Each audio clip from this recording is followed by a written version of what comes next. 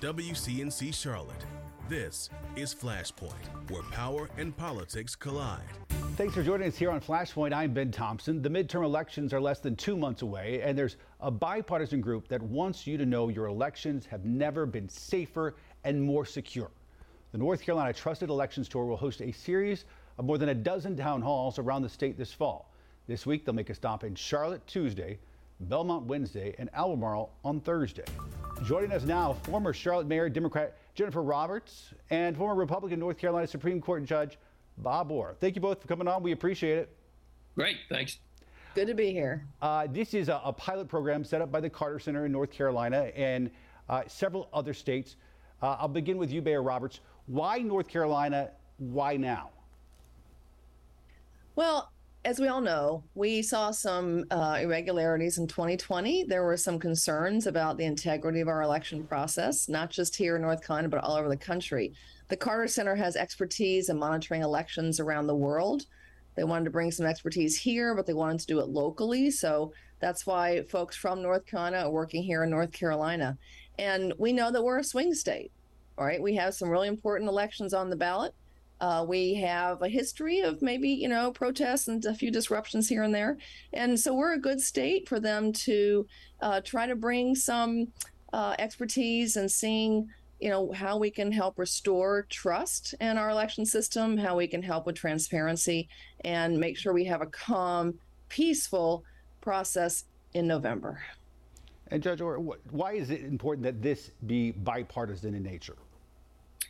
Well, we all know that the partisan divide in this country seems to get wider and wider, and yet the election process is the real underpinnings of our democracy in this country. I mean, if we don't have elections that Republicans, Democrats, unaffiliated, other parties don't have confidence in, then you're eroding the confidence in our democratic process and in our government. And so it's critical to have people of both parties, and really have been pleased with the response from a number of Republicans who have worked over the years with the election system, and they've been more than willing to appear on panels and talk about all the things that work in North Carolina.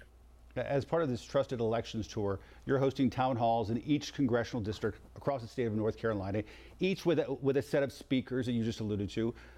Mayor, what can people expect if they come to one of these town halls? There's several of them in the Charlotte area this upcoming week. Absolutely. So we're going to have experts who have been working on elections for literally decades talk about the process. The average voter goes, fills out their ballot, and leaves and doesn't think about what happens to your ballot afterwards. But there is a lot of preparation. There's a lot of safety and security. There are backup measures in place. There are backup measures in case, a storm takes the lights out and the machines have to get on a generator.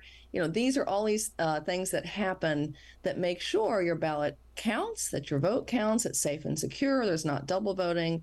And people are going to hear from county election directors. They're going to hear from county board members, a Republican and a Democrat, because each of our county boards have 3 Democrats and 2 Republicans. And they're going to hear from attorneys who will talk about what do the courts do? What are some of the lawsuits you've heard about? How are things resolved through a legal process, through a peaceful process, through the rule of law? And, how do we know that your rights are being protected? And those panels have really told some great stories. We've had 3 events up to now, and we've just heard really interesting stories about things that have happened that our election officials have handled and resolved. Bob Orr, what's the end game here? After the town halls, what does success look like for this group? Well, as Jennifer indicated, this is a pilot project on behalf of the Carter Center. There are 3 other states that are doing similar programs in Georgia, Arizona, and in parts of Florida.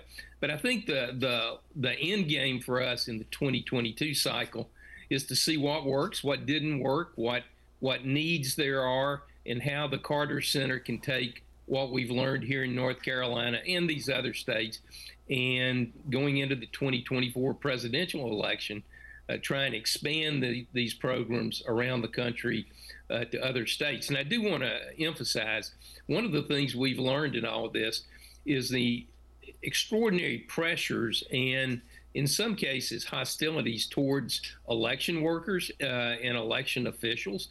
And one of the really rewarding aspects of what we're doing is the response from these officials about how important this effort is, so that the public understands that, I mean, this isn't just a simple process where you show up on election day. I mean, it is a sophisticated 100-county operation under a framework of laws and regulations with 7.4 million North Carolinians registered to vote. So it is an enormous process.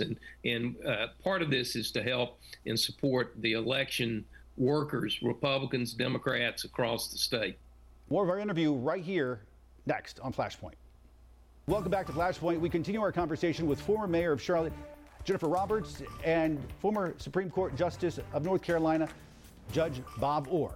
I want to talk about as much as what this is focused on, but what it's also not focused on. This is a bipartisan group focused on election security, but you're not really delving into issues like, say, voter ID or redistricting, are you, Mayor? Well, the questions have come up because we do take questions from the audience, and people are curious about how do you verify someone when you don't have them show an ID? And so, that question about what is the process for making sure that that is the voter who, say they are, that can be answered. And our directors have done a great job of doing that.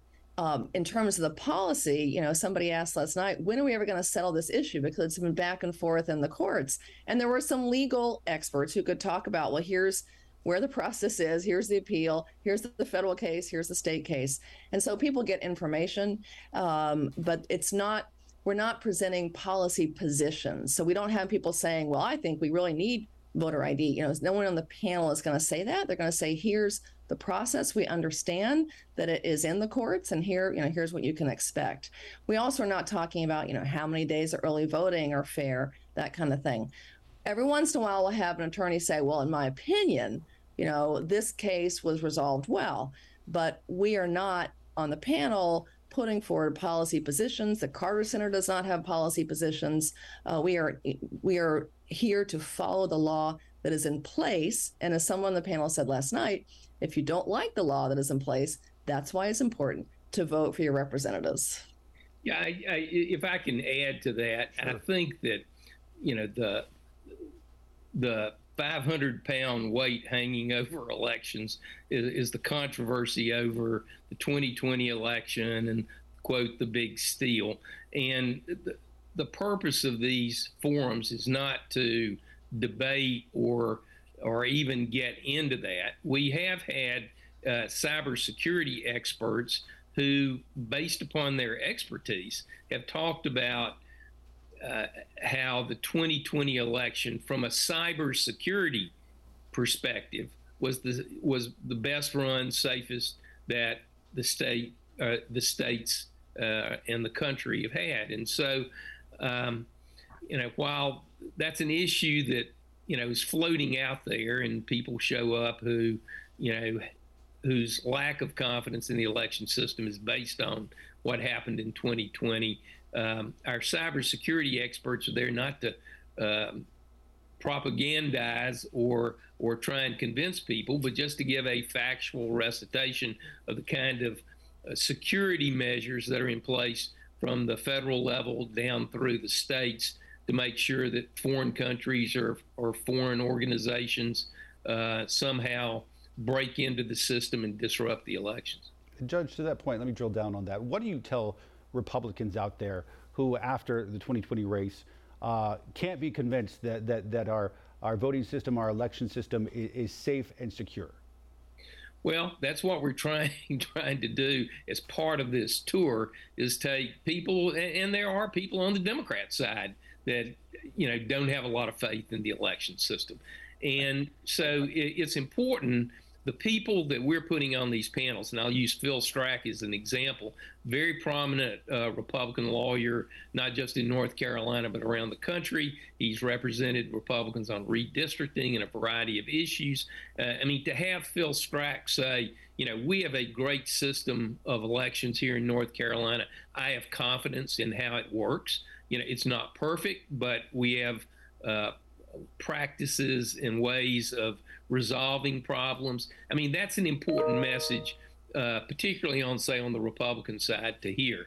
Individuals who are experts and who are, rock solid, loyal Republicans telling them, hey, I've worked in this system and it's safe, it's secure, and it's fair.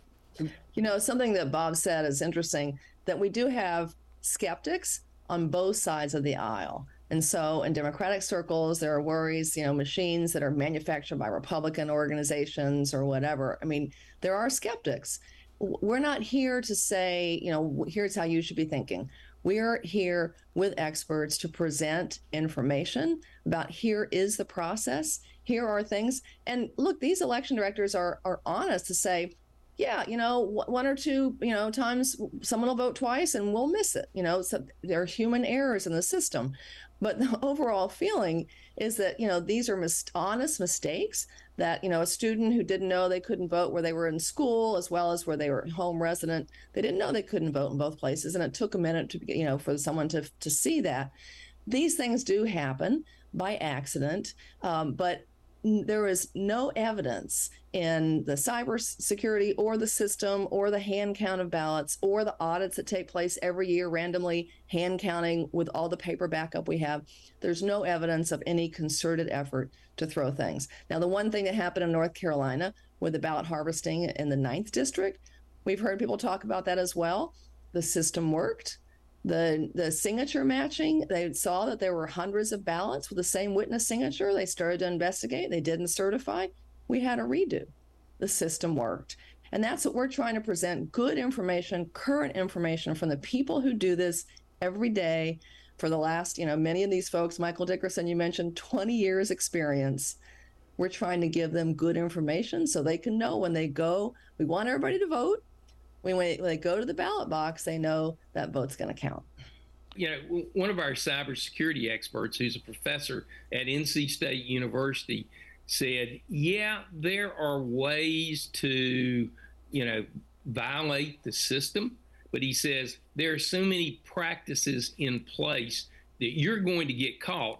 And why would you risk going to jail on a felony, for messing with one vote or 10 votes. And so, again, it's the message of saying the system isn't perfect, but we do have safeguards in place that if somebody tries to mess with an election, like in the 9th, as Jennifer was talking about, you're going to get caught and you're going to jail. The system works, as the mayor said. All right, so let's say people can't make it to one of these town halls happening in the Charlotte area this week. How can folks find sort of reliable, verifiable information about the integrity of elections here in North Carolina? I'll let you both have the last word on this. First, Mayor. Well, we're doing a virtual event. We're having one September the 19th is when it's going to be streamed live on Facebook, but it will also be recorded. And so folks, and Michael Dickerson is going to be on that one as well. Folks can find that link once it's recorded and on that website, nctrustelections.com, and watch it later. They also can go to the North Carolina State Board of Elections website. They have upgraded their security. That website has the latest information from the state board that is regulating all these processes. They can tell you where you vote, when early voting starts, all that.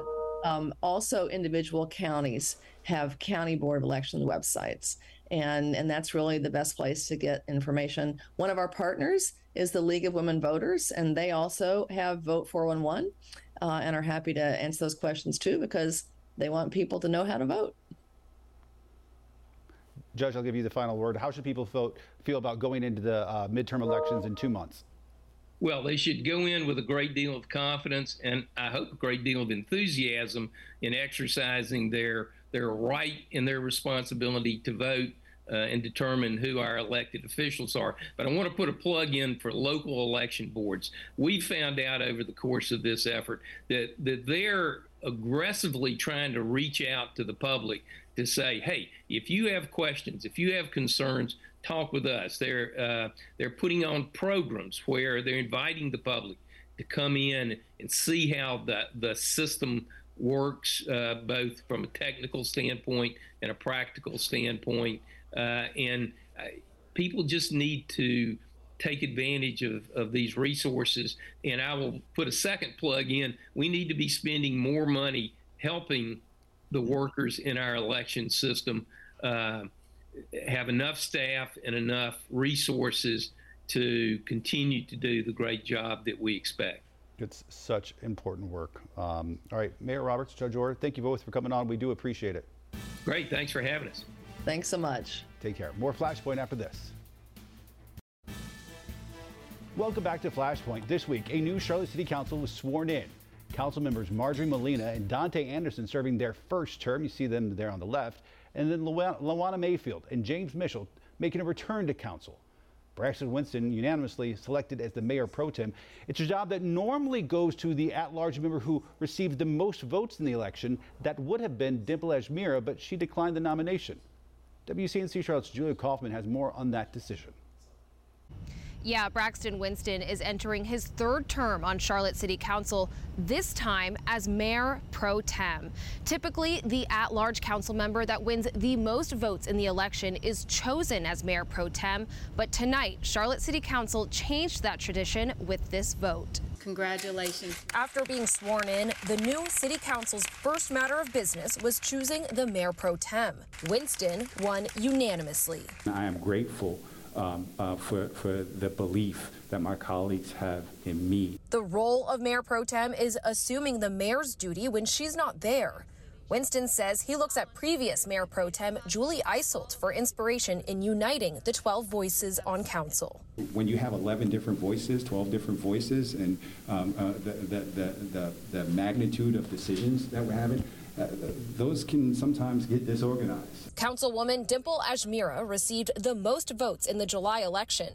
Many thought she'd assume the role, but she declined nomination. I did not want to put my personal ambition over the work of the people. When pressed on why she voted for Winston instead of following her ambitions, Ajmira says it's important to be united. It comes down to just personal decision where I did not want a divided council. I wanted unified council with one voice. Winston and Ajmira are 2 of 8 returning members, including Mayor Vi Lyles. They're joined by 4 new members, 2 of which have experience on city council.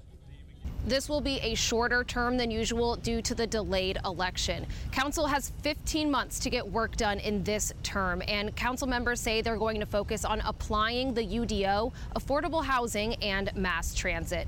In Uptown, Julia Kaufman, WCNC Charlotte. Up next, the teacher shortage at CMS. Welcome back to Flashpoint. CMS now seeking short-term solutions to the ongoing teacher shortage. Starting this week, they're calling on current employees to help out in different roles. WCNC Charlotte's Brianna Harper shows us how a temporary co-teaching opportunity could cover more than 70 classes in need. Less teachers, more problems. Charlotte Mecklenburg schools now working to fix that. WCNC obtained an email sent to CMS Central Office staff licensed to teach in North Carolina. It's asking these employees to help fill about 74 classroom assignments at a number of different schools. A temporary fix to the ongoing teacher shortage impacting CMS and school districts all across the country. We would love to be in a position where we're able to attract our educators so that we can start off the school year with all of the staff that we need to properly run the schools. At-large CMS school board member Jennifer De La Hara says state leaders must step in to help make the difference that the district just can't do alone. We really need legislative support. And I do want the public to know that the Board of Education continually advocates for teacher pay raise, for benefits increases, master's pay, etc. The nearly 150 central office staff needed to co-teach in the classrooms will each be paid $1,200 a month and must work at least 10 school days each month. The hope is that vacancies will be filled by mid-November and staff can then return to their typical roles. In the meantime, the need to recruit and create a successful teacher pipeline is becoming more and more critical. If we don't have qualified workers, meaning our educators, who are teaching our children both, basic reading skills, technical skills, soft skills that they need to fulfill the a modern workforce, then we'll feel the effects to come for a long time. Brianna Harper, WCNC, Charlotte. Before we leave you, it's worth mentioning 21 years ago today, terror struck America. Hijackers taking over 4 planes, leading the devastating crashes in New York City, Arlington, Virginia, and Shanksville, PA. September 11th, the date that changed America forever. More security at airports, wars in Iraq and Afghanistan, and nearly thousands of families losing a loved one forever. An important reminder of one of America's darkest days, 21 years later. Folks, come interact with us on social media. If there's something you want us to talk about here on Flashpoint, let us know. And as always, remember to listen and to subscribe to our podcast. You can find it wherever you get yours. And we'll see you back here next weekend.